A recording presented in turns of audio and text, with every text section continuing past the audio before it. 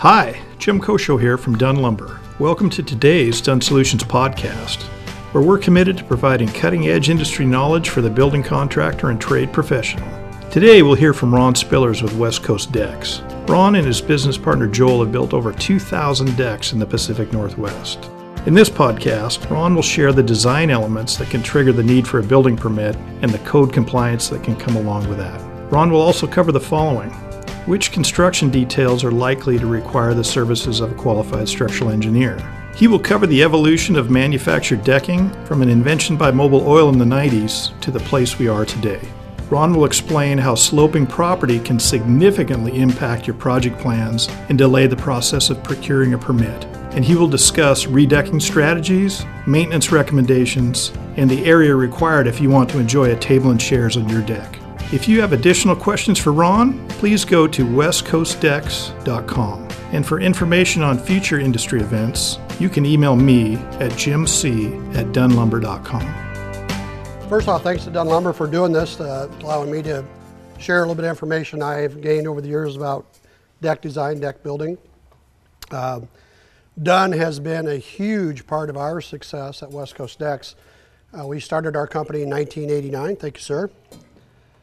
Started our company in 1989. Prior to that, my business partner Joel and I worked together from 1981 at a company called Weather Decks in Bellevue, which did waterproof deck surfacing. I had my own waterproof deck surfacing company in Portland for 3 years, and then we started Decks by JRW in 1989. I had my hat on because they told me there'd be photographs, and I didn't want the flash to bounce off. Since 1989, we focused on design and construction of what we refer to as conventional decks versus waterproof decks. Waterproof decks are decks that would be over a living area, decks where water can't go through, but rather goes off the edge of the deck or into a drain. A conventional deck is what you're looking at here, a deck with spaces between the boards where water can go through. So we specialized in that, started in 1989. We thought it'd be a fun thing to do for 3 or 4 or 5 years, and here we are, 27 years later. It's been a great career. It's been a lot of fun. Our specialty has been residential decks, folks just like you. We don't work for builders. We like to get paid, no offense. But the residential deck market in Seattle, as you know, every home has a deck. So it's been wonderful for us. We've really enjoyed it. We've seen tremendous changes in the industry from the time we got started. Back up a little bit. When we first started, our lumber yard was a place in Bellevue called Tumalum Lumber. And there was a little yard there in Bellevue, which is now, I think, a Mercedes dealership. And it was just the two of us. We started off. We would build decks during the day, do estimates in the afternoons, and do the books at night. It's your basic two-man operation. As we grew, Tumalum Lumber went out of business there, although we were going really well. We went to Dunn Lumber and in Bellevue, and we said, guys, we're a growing company. We'd be very interested in having you guys as our main supplier. And we told them what we'd be doing as far as volume goes, and they laughed and they laughed. And we went out and did it. And the next year we actually exceeded what we had told them we were going to do. So we became very good business partners, and as I said, they have been a huge part of our success. Their quality of product is unmatched. Believe me, I've looked at wood or any other kind of building materials at other locations, other vendors over the years. Never found anything as good as what Dunn Lumber carries, nor have I ever found the level of service from anyone else that we as a contractor get from Dunn Lumber, and I know you as homeowners and retail customers get the same thing from these guys, so at all of their stores. So can't say enough about the operation. They've been great for us and a great partner to be with. I assume you're all here to hear something about decks. Anyone interested in anything other than decks? Nothing? Okay, perfect. And I think I came to the right place.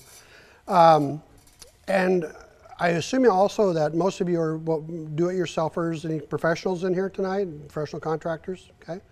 So you're interested in how a deck design comes together for your home, I would assume, or a relative. We'll talk about things to look for when we're designing a deck to get the most out of it. We'll talk about different products that are available for decks. We'll talk about some code requirements, of which there are many, regarding decks, and have gotten more and more stringent over time. And then, like I say, I like to keep it kind of informal. If I'm talking about something, you get a question, or a little more detail about what I'm referring to, just please stop me. We'll go off on some tangent and then come back hopefully to home base.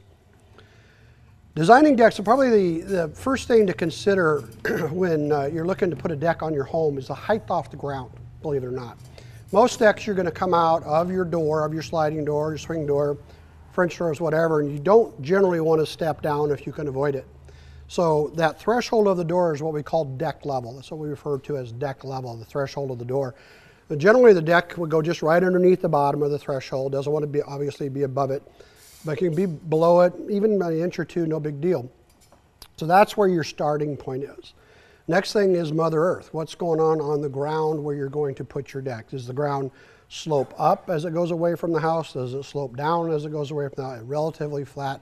What's on the ground? The first thing about, we'll start at the low level deck and work up. The lowest a deck should get to the ground, in my opinion, is 7 inches.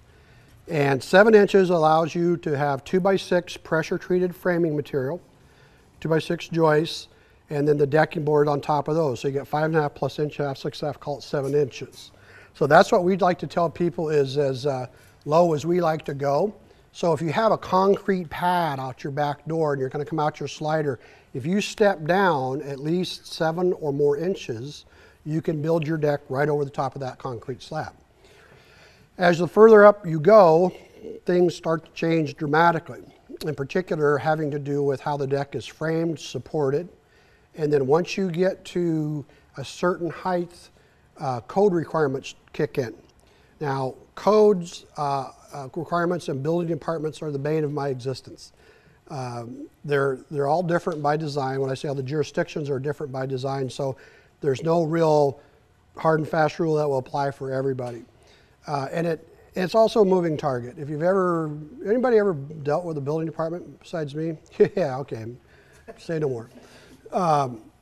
In city of Seattle, as the last time I checked, if the deck surface is 18 inches or more off the existing grade or the ground around the deck, then it triggers the need for a building permit, believe it or not, and also triggers the need for conformance to what's called setbacks. Your property, whatever the shape of it is, has invisible lines so far from each side of your property line that's referred to as a setback. It's usually shown on your building plan as a dashed line. And it could be on the backyard where most decks are going to be built.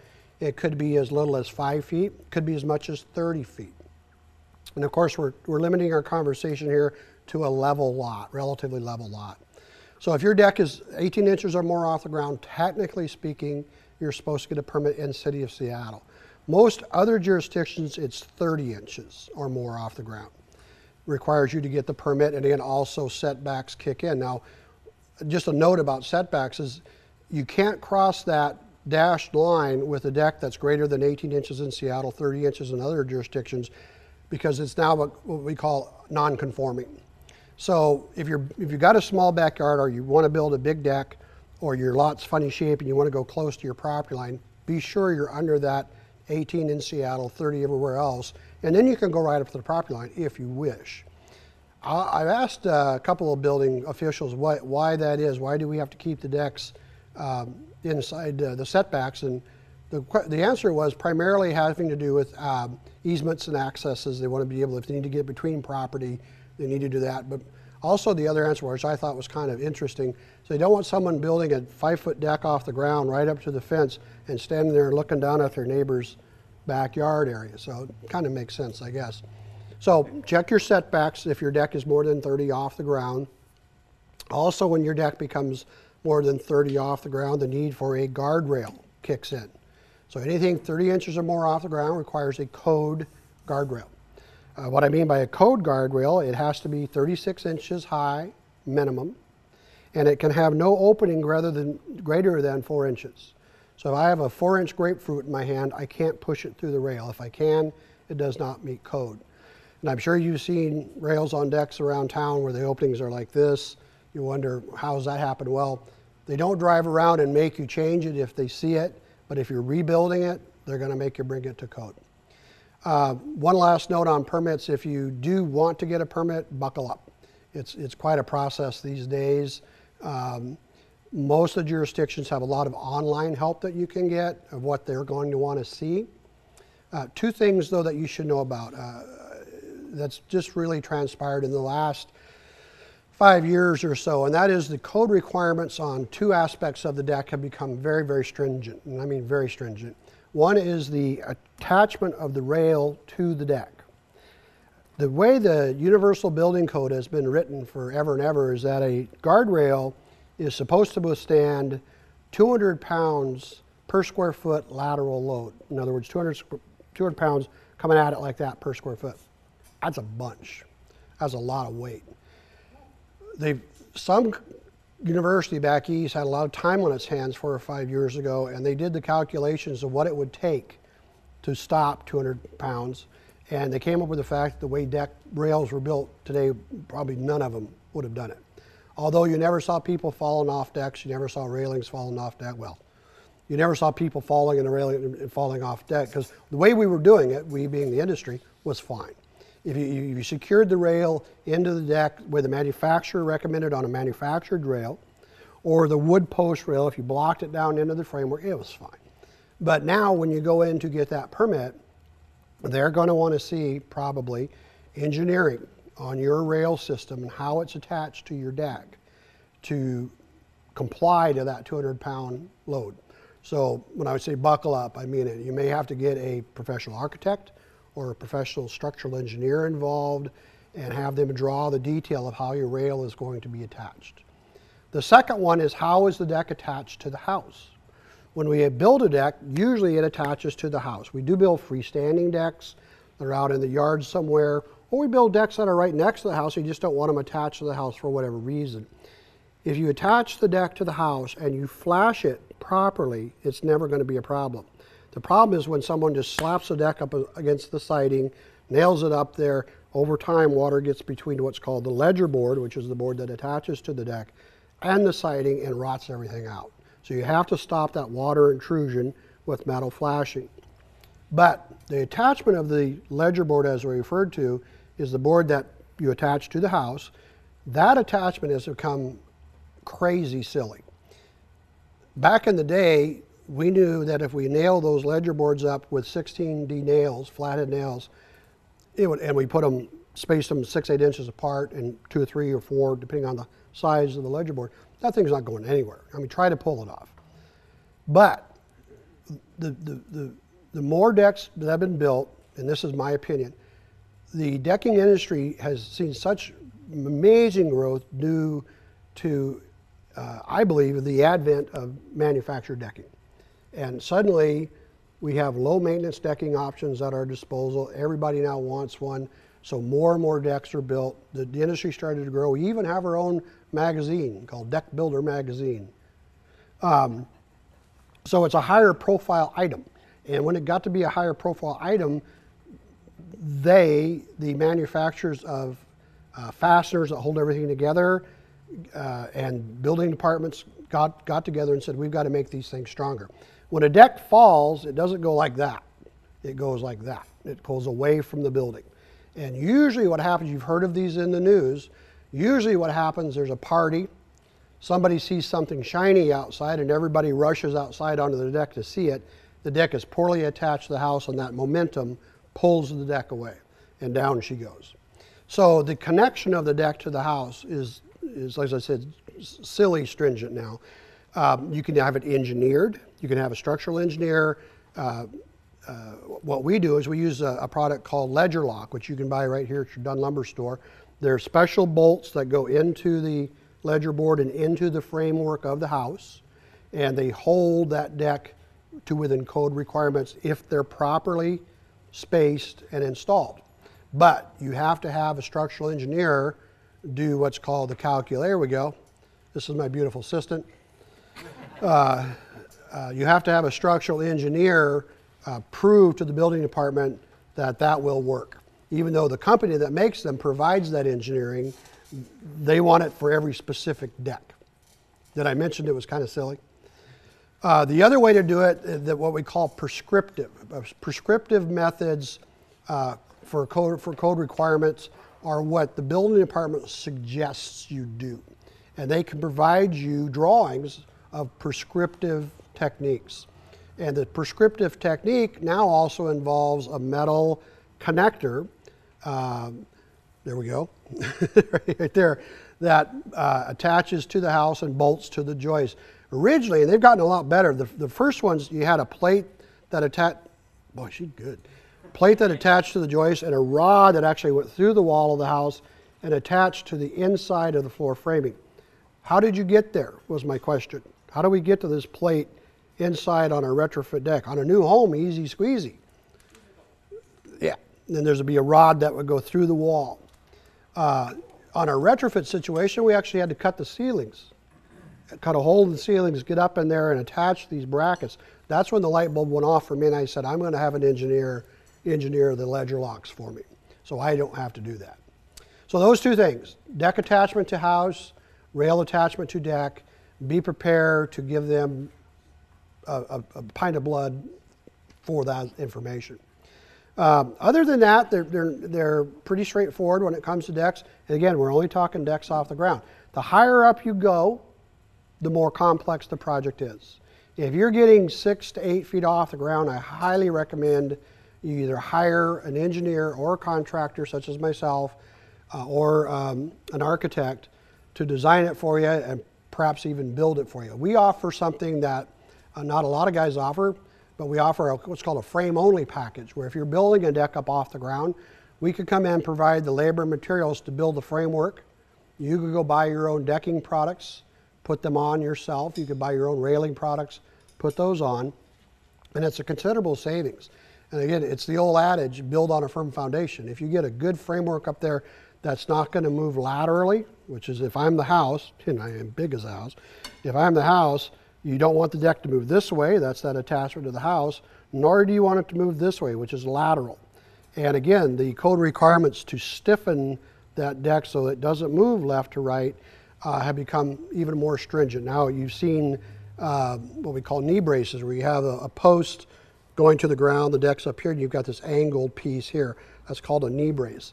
And I look to see those requirements get even more stringent as time goes on, because again, if they're not properly done, that deck can wiggle, and anytime a deck wiggles, it's starting to pull loose the connectors all over the place. Deck failure is very, very rare these days, especially, but there's still some folks out there that don't adhere. Just nail it up and away you go. Don't recommend it. There's a lot of good deck building guides online. I mean, my goodness, there's tons of them. A lot of good, you guys still have the publications here? How, basic deck construction, that sort of thing? No? You should have them. What happened to them? They're all online? They're all online. Okay. Or call me. Yes? There was, they told me to go to a website of licensing or permitting. Mm-hmm. There's a website you can go to. Yeah, every city has a website. A lot of them, especially on the east side, are combining into something called mybuildingpermit.com. And again, you'll find all the requirements, what you need to submit for a permit. You'll find what they want to see on the drawings, the procedure, all this good stuff. And I have found as a homeowner, they're going to be a lot more forgiving, if you will, when you go in to apply for your permit than they will for a contractor. They expect us to have everything in a row. Again, the higher up you go, the more complex the deck is as far as structure, support, stability. The slope of your lot plays a big factor in how that deck is built. Starting from the ground up, we have what's called footings.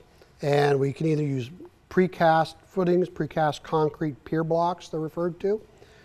Most professionals, such as ourselves, we actually dig and pour concrete in our footings.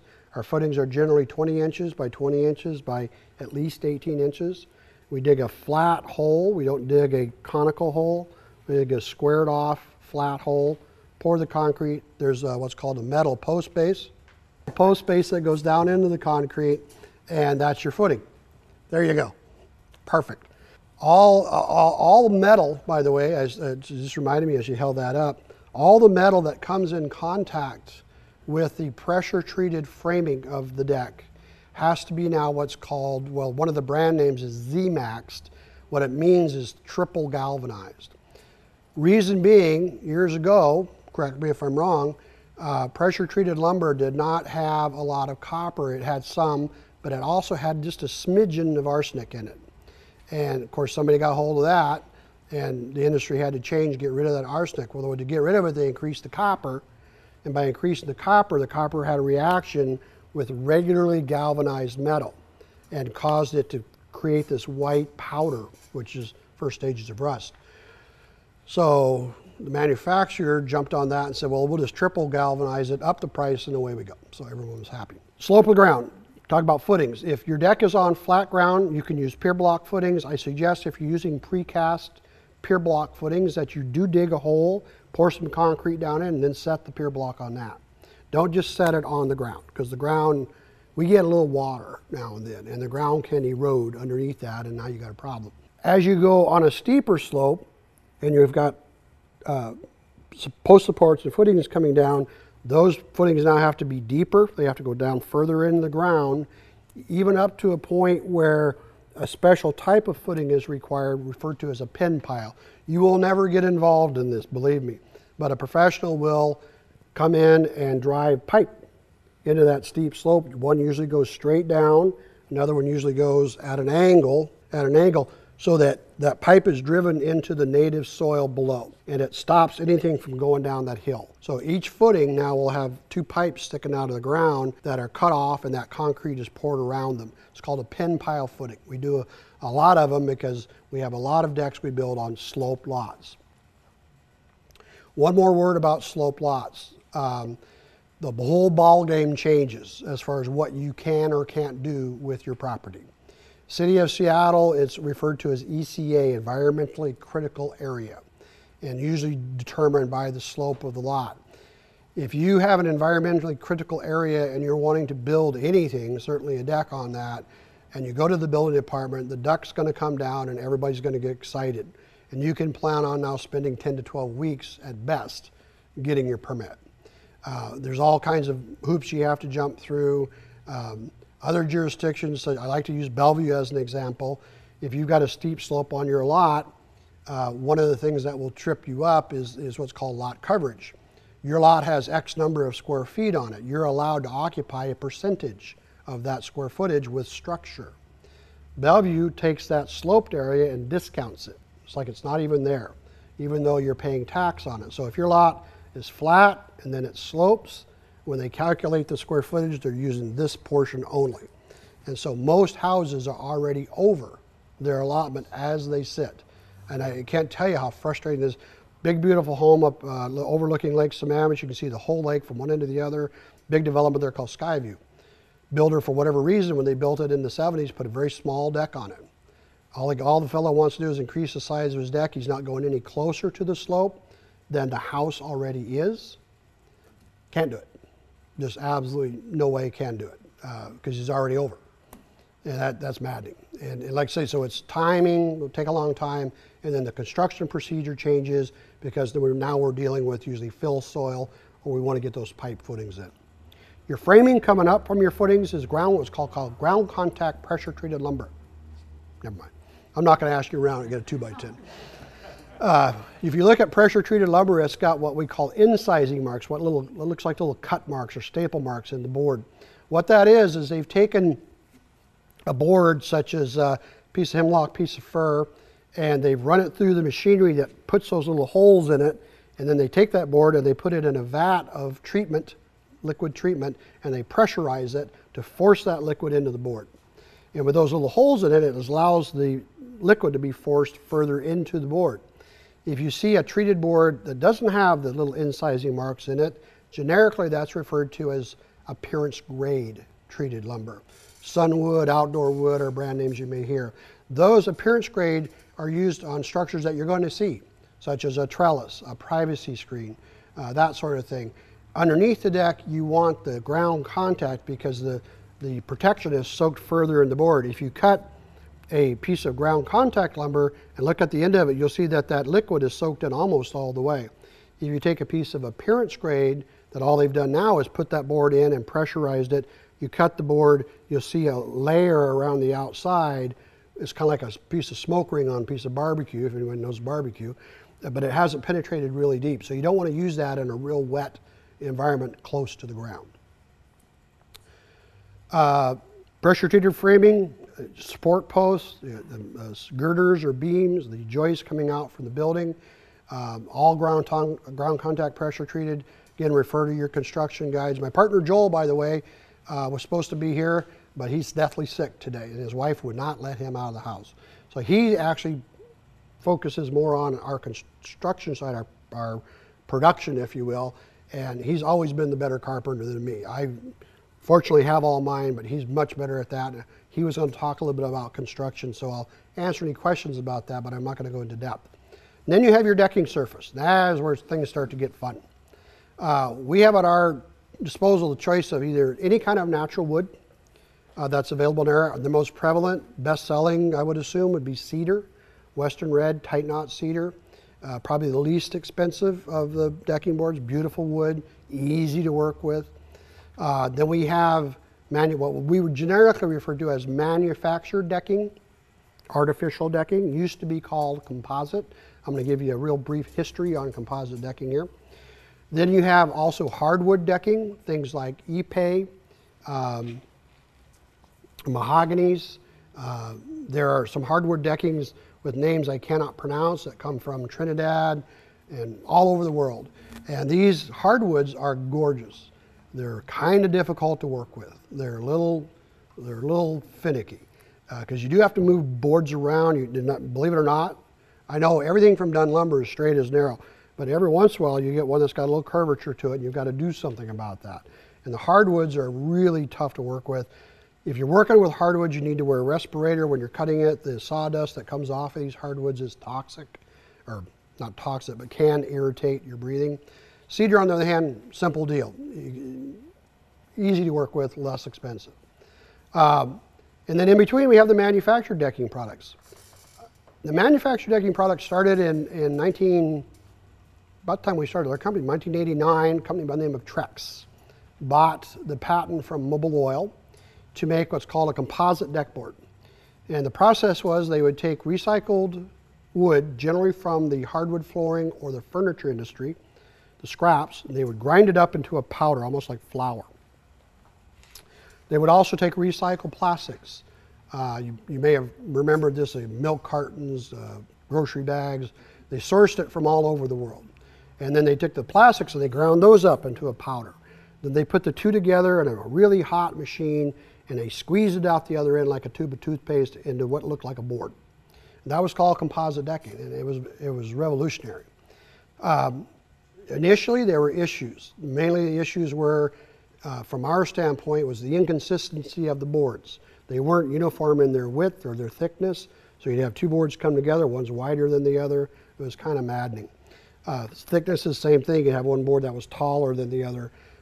It was brand new process, so everyone was starting to work it out. Trex was kind of the bell cow for a long time. Other manufacturers jumped on board. I think if I remember right, in 1998, there were over 60 to 80 companies manufacturing deck boards. There were 4 or 5 right here in Seattle. And not all of them survived. A lot of different iterations came along, hollow board, what we call engineered boards, you name it. On the consumer side of things, the benefit was you didn't have to put any kind of protective oil or protective stain on this board.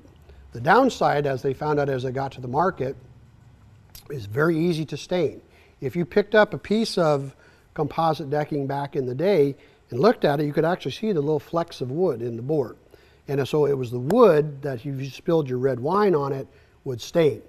Also from organic growth would cause those wood particles to stain. Really tough to clean out because it's soaked down in there.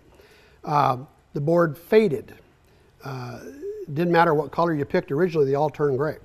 Then they started getting different colors in and they would lose 15 to 25% of their color. And what that meant was if you ever had to replace a composite board, your new board looked really different from the rest of them. Thirdly, the color not the color fastness, but the color matching of the boards was really bad. Manufactured decking then and today comes in 12, 16, and 20-foot lengths. And back in the day, if you had some 12-foot boards here in a Trex gray and some 16-foot boards here in Trex gray. They were not the same gray. They looked different. So if you mixed them on the deck, so you get this multicolored deck. So we figured out pretty quickly that wasn't supposed to be the case, because with wood, you order random lengths. When you're going to order cedar, you order 8s, 10s, 12s, 16s, 18s, whatever the lumberyard has, and you put joints where the two boards come together around the deck, usually in a random fashion. Did that with the early composites. Again, you had this multicolored deck. So what we came up with was the idea of what's called using a divider board, where we took the deck and we put a board in the middle that ran 90 degrees to the house, so we could do all 12 footers on one side and all 12 footers on the other side. We get them from the same batch. And Dunn Lumber was kind enough to make sure we got everything from the same batch, because they knew we were going to bring it back if it didn't match. And we continue that to today, even though today it's no longer a concern, but people like the way it looks. And we don't have an overhead projector, but I do have my computer here, so when we break or end, we can flip through some pictures. I can show you more of what I'm talking about. Composite decking continued to get better and better and better. More companies got involved, the technology improved. Companies like Fiberon, TimberTech, AZEK, and then about, I want to say it was the late 90s that PVC decking came in. Could have been. Up to that point, we had composite decking. It was getting better and better. The colors were getting really pretty. But again, we still had the color loss issue. We had the staining issue. We had the scratching issue. A company by the name of Procel was the one that came along and developed an all plastic board. Took the wood fiber out of it, made the board out of open cell plastic. And it was referred to in the industry as PVC decking. We still have it. PVC decking, when it came out, the reps would walk around with the board, they'd pour WD-40 on it, they'd pour barbecue sauce on it, wipe it off. It wouldn't stain, wouldn't scratch, unless you really tried. And the colors were very consistent. Well, they were very boring. It was like light gray, dark gray, brown. But again, that technology continued to develop. So now we had two choices. We had composite and we had PVC. PVC costs a little bit more, but was what we call a higher performing, a higher low maintenance board. Ultra low maintenance, I believe, is what they referred to it as. So both of them kept continuing, and then I want to say around 2003-ish, 2004, a company by the name of Fiberon took their composite board, which was one of the leading boards in the industry, and they put a shell around it. They put a very thin, hard shell around that composite board, and that protected the composite core from the effects of staining, scratching, here we go, etc. So you can see there's a composite board, the core, and then around the outside is this little thin shell, almost like a golf ball or an M&M. When that came on, now composite decking and PVC decking were, in my opinion, equally performing as far as resistance to scratch, stains, etc. And that's where we are today. Somebody comes to me and says, what's the best deck board from a manufactured decking point? My answer is the one you like the look of, or the one that fits your budget. I have found no real performance difference from the least expensive board Dunn Lumber carries to the most expensive board Dunn Lumber carries, other than color and texture. Performance-wise, cleanability, durability, warranties usually, all that stuff I have found to be really close. And the way I found that is I have a model deck on my home out in outside of Redmond, and I've got almost every product that I use on that deck. It's a big patchwork quilt. And I've got all these decking products, and over the years I've been able to watch them. I've changed them out as new ones have come along, and I've been able to see how they perform side by side. And it is my opinion, there's no difference in performance. Pick the one you like the look of, pick the one that fits your budget. You can't go wrong. Yes, sir? Which side goes up on top, the rough one or the smooth one? The one without the sticker on it. One with the sticker on No, the one without the sticker. Usually the textured side is the one that goes up. Some boards have texture on both sides. Most of them today, though, have an identified side, as I recall. There's like a smooth on one side and a textured on another. It's the textured side that goes up. All you can buy now is the what we call generically encapsulated composite, wrapped, or PVC. And all the PVCs now are starting to go to an encapsulation. Yes? Isn't Trex only 3/4? Trex only does 3 sides. Some companies do all 4. And again, the raging argument, is it necessary?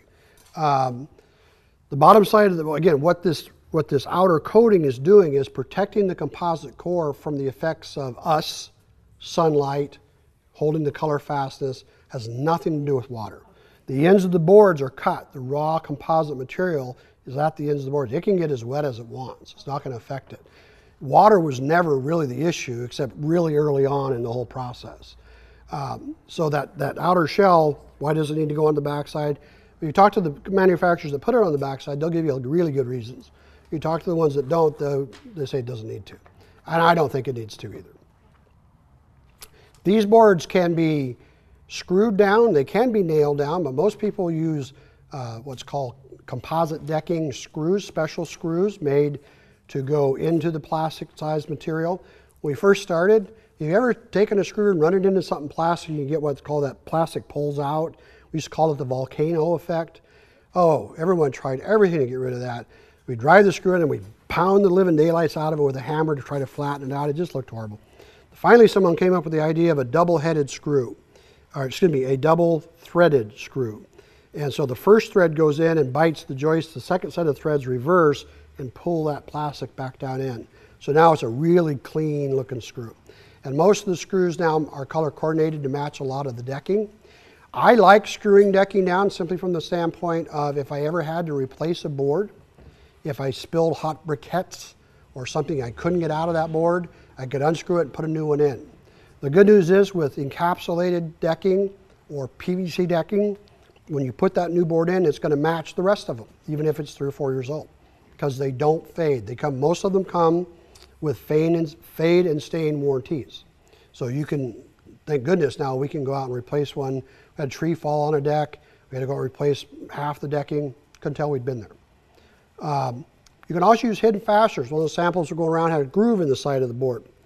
Those are for hidden fasteners. There's clips that would screw down to the joist. The clip has a tongue then that fits into that groove.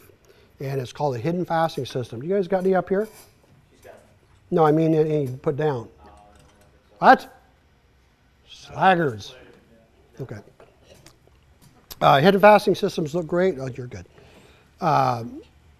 However, again, if you ever had to replace a board, they're much easier now than they were. Back in the day, if you had to replace a board using hidden fastener systems, you had to go all the way back to the house because they were linked one to the other. Now, I believe some of the systems you can actually unscrew the hidden fastener. It's still really tough to get the new board back in again. So that's why I like screwing down. Also, if you visualize that deck board with a clip in it, the deck board is basically floating on the framework. It can move side to side. And one of the reasons AZEK, who bought ProCell, by the way, and became the leader in PVC decking, one of the reasons AZEK never made a board with a groove in the side of it is they did not want their boards floating on the framework. They wanted their boards held what's called in tension with screws, because the PVC board would move a little bit more. And I think that's still the case today, although there is some hidden fastening systems for the AZEK boards that take a fastener in from the side of the board and run the screw in that way. So personal taste, I believe you pay a little bit more for hidden fasteners than you do for regular screws, not very much. But if you like that nice clean look, it's a good way to go. Can't use the hidden fasteners on stair treads. Can't use the hidden fasteners on what's called a picture frame board, which is this board that goes around the perimeter of the deck. That's called picture framing. Can't use the hidden fasteners on the divider board, but you can use it everywhere else. Finally then, railings. We'll come back to all these for questions. Then you can put your railing on your deck if you need a railing. If your deck is less than 30 inches, you don't need a railing, but what if that deck is 20 inches off the ground? Someone accidentally steps off there, they can twist an ankle or slide a chair off the side of the deck and down they go. If they're parties or anything like mine. So what do you do with decks that are under 30 inches where you don't really want to put a railing on? How do you help not have that issue? One of the things I like to recommend is after the deck is finished, go around the perimeter and put a planting bed in, put some shrubbery, have some boxwoods or something that maybe stick up a little higher than the deck surface. So it's almost like a natural railing. Your eye sees this is the edge of the deck. Potted plants, another very inexpensive way to what we call identify the traffic lanes off the deck. Set potted plants around, you can move them around, it adds color to the deck, very inexpensive. Built-in benching. However, if your deck surface is 20 inches off the ground and you build a bench on that deck, now that bench surface is 38 inches off the ground. And there is going to come a day where they'll make you put a railing on that. The argument was this bench is not intended as a walking surface, but kids love them. And so could be an issue. Right now it's not. Depends on the inspector, I guess I should say. Bench seating, built-in planter boxes. I don't recommend you build a planter box and fill it with dirt. You have to line it with metal if you're going to do that. I recommend you build a box, looks like a planter box, put a false bottom in it, and set potted plants inside of it. Looks just the same. You can change them out. It's never going to rot. Lighting, low voltage lighting on railings and on planter boxes or bench seats, on stair risers. Boom. Big now. And there's some really neat looking low voltage lighting systems you get. Most of them are LED now, so you almost never have to change the bulb. The old day it was the Malibu lighting, had the grid on it that always got kicked in all the time, had to change the bulb. So come a long way on that. Then when you get higher than that 30 inches, railings. Now same thing applies. We've got wood railings, natural wood railings. Excuse me, you've got composite railings. Same companies that make the composite decking make composite rails. Excuse me, you've got low maintenance metal rails. Most of the time they're powder coated aluminum. A couple companies work with steel. Thank you very much. I'm joking up here. We favor the metal rails. We really like the metal rails. They're usually at a really good price point. The thing I like about them, especially in the darker colors, the balusters are so small that if you have on your deck, if you have any green behind it, does anybody have any green in their yard in this area? If you have some green behind it, the dark rail will almost disappear, the metal rail. It'll kind of blend. So I like that a little bit better than the larger profile rails that are going to really, that's what you're going to see when you look out. There's the railing. Pardon me. Then lastly, some deck accessories like roof covers. Dunn carries a product called Sun Tough, which is an acrylic, lets light through. The acrylic materials, it looks like plastic sheeting. A lot of times it's got a Greco profile to it. Reason we like to use that for overhead covers is it requires less slope. Only need a 1/2 inch to the foot slope. So when you attach your roof to the house and you come out 12 feet, you only have to drop 6 inches. Whereas if you're using roofing to match your house, it's usually a 7/12 pitch. It has to be a lot more severe, so you may bump your head on the outside edge. Plus the acrylic materials, as I said, let light through, so it doesn't darken the room. Any questions on that before I talk a little bit about designing a deck? How to care for manufactured decking. Again, most of it is stain warranties, fade warranties, that sort of thing, but you're going to get organic growth. If we stand still long enough, it'll grow on us. So what we recommend is, first off, you got to kill the organic growth. So we recommend the use of an algaecide. You guys have some bleach-based cleaners, I believe. Bleach and water, 1 to 4. Any kind of deck detergent. Slather that on there, let it sit for a while, then power wash it off is the easiest way. You want to use common sense with the power washer. You don't want 8,000 PSI and you don't want to get the tip right down on the deck. 2,500 PSI, hold it up yay far, you'll be just fine.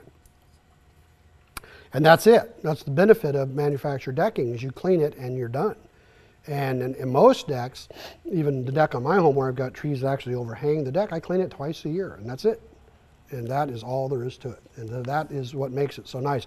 Railings, you can power wash them too. On the top rails, especially ones that have a wide cap on the top, that's where you'll get your organic growth. You'll maybe have to scrub that down a little bit with, again, bleach and water or something like that to kill the organic growth. Soap and water for dirt. What was your question? Regarding do-it-yourselfers. Yes. So you say we have a professional come in, build the support. I lay down the deck myself. How does that affect the warranty, or does it? Doesn't. Doesn't have to be installed by a professional to have the warranty on it. Warranty is on the board. If you install it improperly and, for example, you have the spacing too far apart, this is what happened a lot when Trex first came out. Is, oh my gosh, I've got to have that. And so they would run out and they'd buy trucks and they'd rip the old wood off their deck, and their joists, everybody know what a joist is? Their joists were too far apart. They needed to be 16 inches on center. A lot of them were 24 inches on center. They put the Trex on it and all of a sudden it's going like that.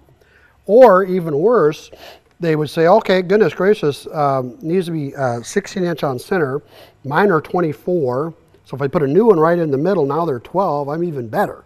Problem with that was the two that are on 24 inch center are old and they have absorbed moisture. They've shrunk and swollen over the years.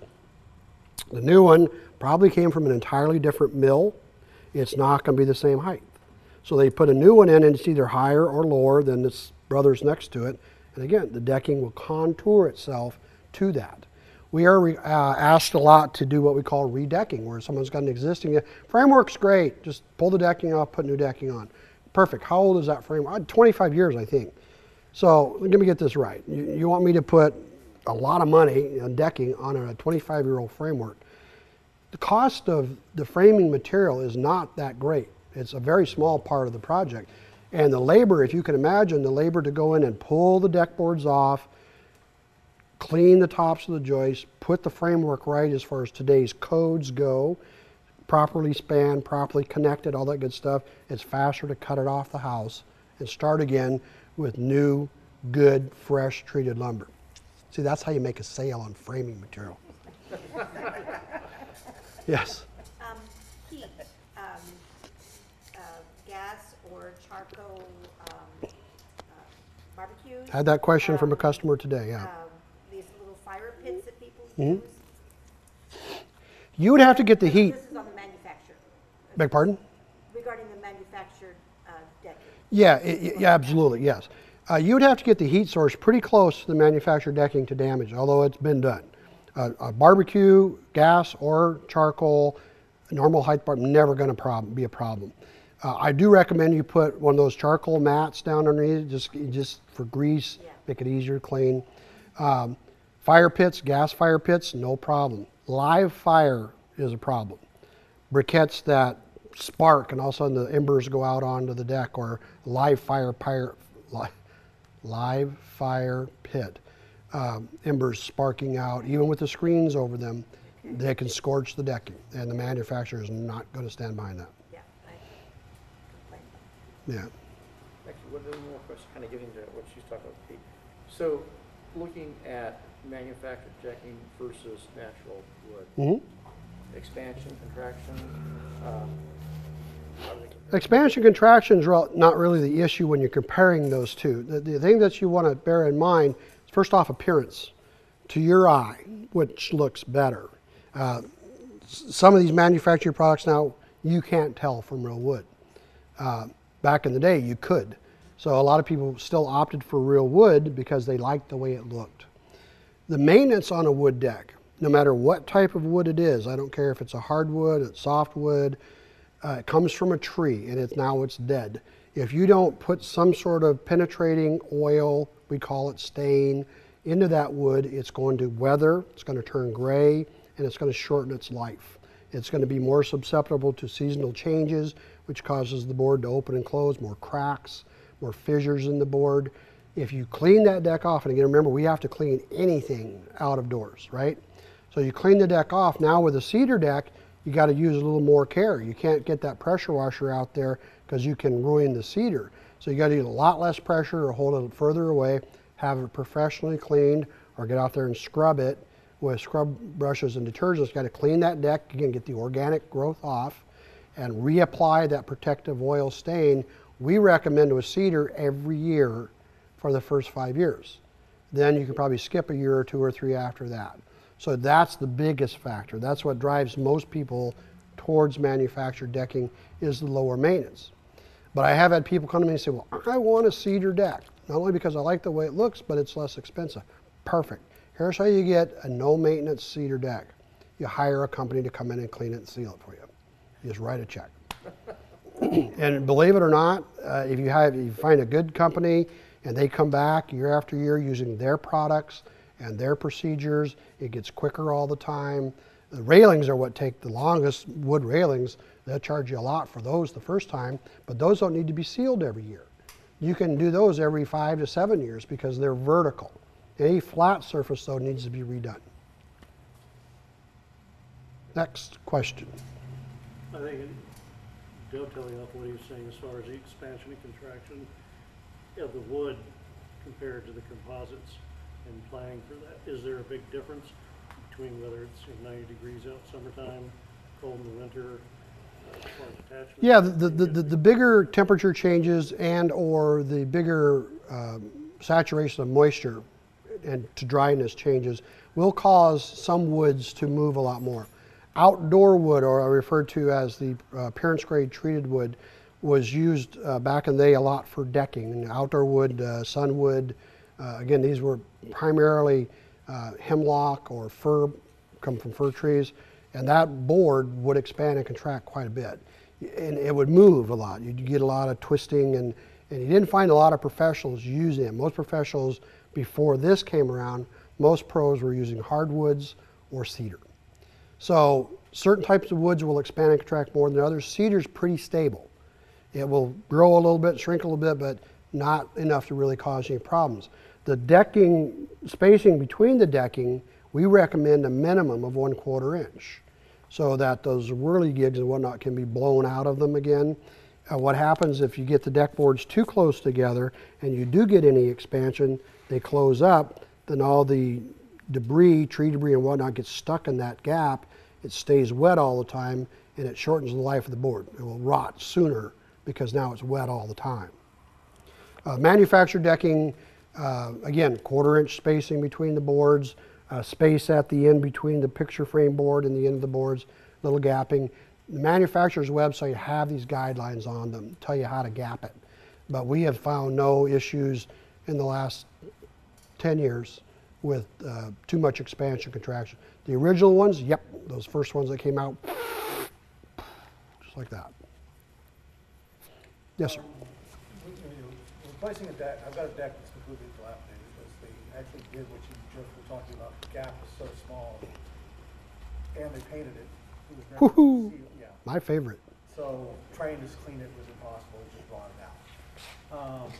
I want to reuse the footers if possible. What should I be looking for on those footers? How high off the ground is the deck? I want to say maybe 10 inches. Okay, close to the ground. So with a deck close to the ground, you're not as concerned about spreading the footings apart for a great distance because you can put as many of them in as you want. So depending on how many of them are there, you'll want to use what's called a span chart that will tell you if it's 10 inches, general, usual deck construction, you have what's called the beam, and the beam has posts that go to the ground into the footings. Then the joists sit on top of the beam. So as long as you've got enough room for your beam, let's say you use a 4x8 and 2x6 joists, that's 14 inches, 15 inches with the decking. If you've got that much clearance to the ground, you can build it that way. You may say, how do you build the 7-inch off the ground deck? We do what we call single plane. Rather than have the joist sit on top, it goes into the side and then another one goes out the other side, like that. The distance of those footings apart, if you can reuse the ones that are there, is dictated by the size of that girder, the size of that beam. The bigger it is, the further apart they can be. General rule of thumb would be the height of the board, the height of the beam less a couple inches. So if I've got a 4x10, I don't want to go more than 8 feet between my footers. If I've got a 4x6, 4 feet, 5 feet, somewhere in there. But again, there are span charts. You can look them up online. I think you guys used to have some here that will tell you that combination, the size of your beam, the distance of the footers, how many beams you have. The middle beam is carrying more weight than an end beam would be. So that's, on a low-level deck, not that important. You put as much support or anything as possible. Upper decks, now you have to start getting engineering involved. Yeah. One final thing, I know I'm running out of time. I was talking about designing decks. I talked about height off the ground. The next most important thing we look at is egress, how we're going to come onto the deck and go off of the deck. We want to define our traffic lanes. We don't want a traffic lane cutting right through where we're going to have some furniture, so we don't have to go around the furniture. So when you're designing the deck, design your egress either off to the side, when you come out the door and go along the wall, or have a bumped out area for your dining table and have your traffic lane going the other way. Again, stay away from where you have your furniture. Size-wise goes, the magic number for table and chairs is at 12 feet depth. 12 feet out from the house, we consider to be a minimum to accommodate tables and chairs. Anything more is great, anything less might be a little tight. Do you have a question? You continue, I'll ask you later. And then finally, as I said, height off the ground defines railings and whatnot. Low-level decks, if you put railings on them, especially you have vertical definition like a lot of trees behind it, make the deck feel smaller. So if you can get away without railings on a low-level deck, I would recommend it. And plus, you're going to save some money. Yeah. Are you finished with your design stuff? I don't know. I'll think of something All right, else. so we had the opportunity to go to our local home show in Everett, and we got to see Trex and AZEK and Wolf and Decorator. Mm-hmm. Is Decorator overkill? We like a color in each of the brands, and we're leaning towards the Decorator. Is that overkill? No. It's just the one you like the look of. We- Because believe me, folks, it's permanent. Your deck will be there when the house goes And down. that's what it is. We just retired. This is our last The deck. last deck. This is it. Understood. It's a replacement deck. so Understood. Yeah. 25 years. Yeah. That's what we want. All right. Let's open it up for questions about, I didn't really go deep into design, but if you got any questions about what you should look at when you're designing deck, I'll answer those. We've got software, there's lots and lots and lots. Lots and lots of software. Yeah, it's very fun. Is there one out there for someone who is tech savvy that wants to be able to get in there and start using it fairly quickly? Oh, absolutely. There's a lot of them. One's called Soft Plan, I think is pretty good. You're probably doing one deck. Professionals, we will use the far more intense software because they're doing it over and over again.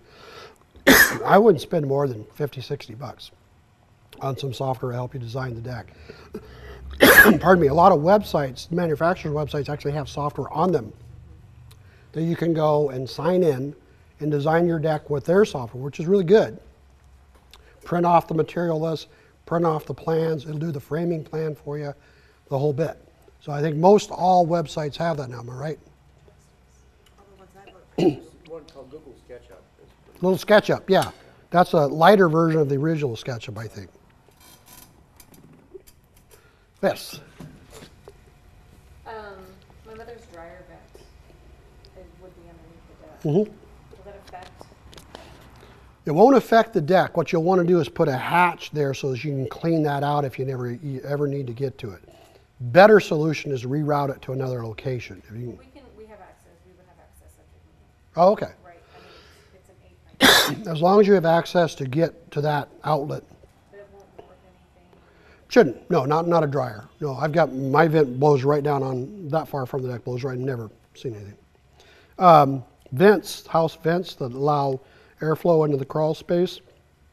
Usually those are just below floor level, which means they're just below deck level. So you have to frame around those, but you can just deck right over the top. There's still airflow through the deck into the vents. Now if you did a waterproof deck, solid surface deck, different story. But almost never do you see a waterproof deck that low to the ground.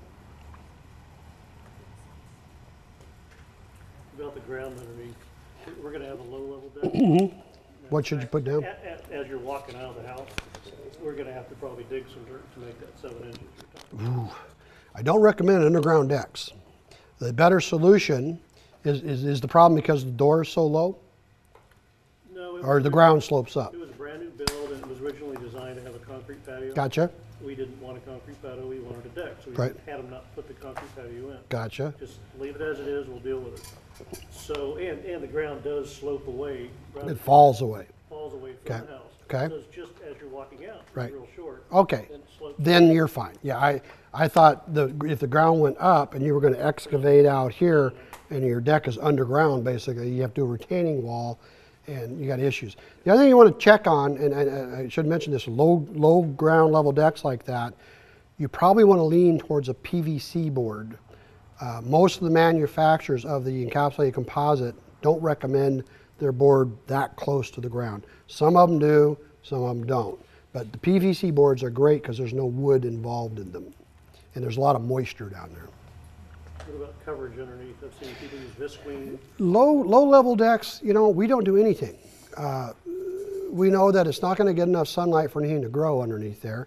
We do recommend, again, around the perimeter of the deck, you remove the sod, do a planting bed so you can mow. You don't have to mow right up against the deck. But you can put down anything you want. You put ground cover. Don't like visqueen. You don't like anything that's going to hold water. Why? We get mosquitoes in the summertime. And if you got something holding water underneath your deck, you probably have some mosquitoes eventually. So get the ground cover that allows moisture to go through, but weeds not to come up. You can put gravel, pea gravel, whatever you want, or you don't really have to do a thing. Until you get that high off the ground, now you're going to get enough sunlight coming in there for stuff to grow. Anything else? Great, thanks for your time. I'm going to hang around for a while if anyone has questions.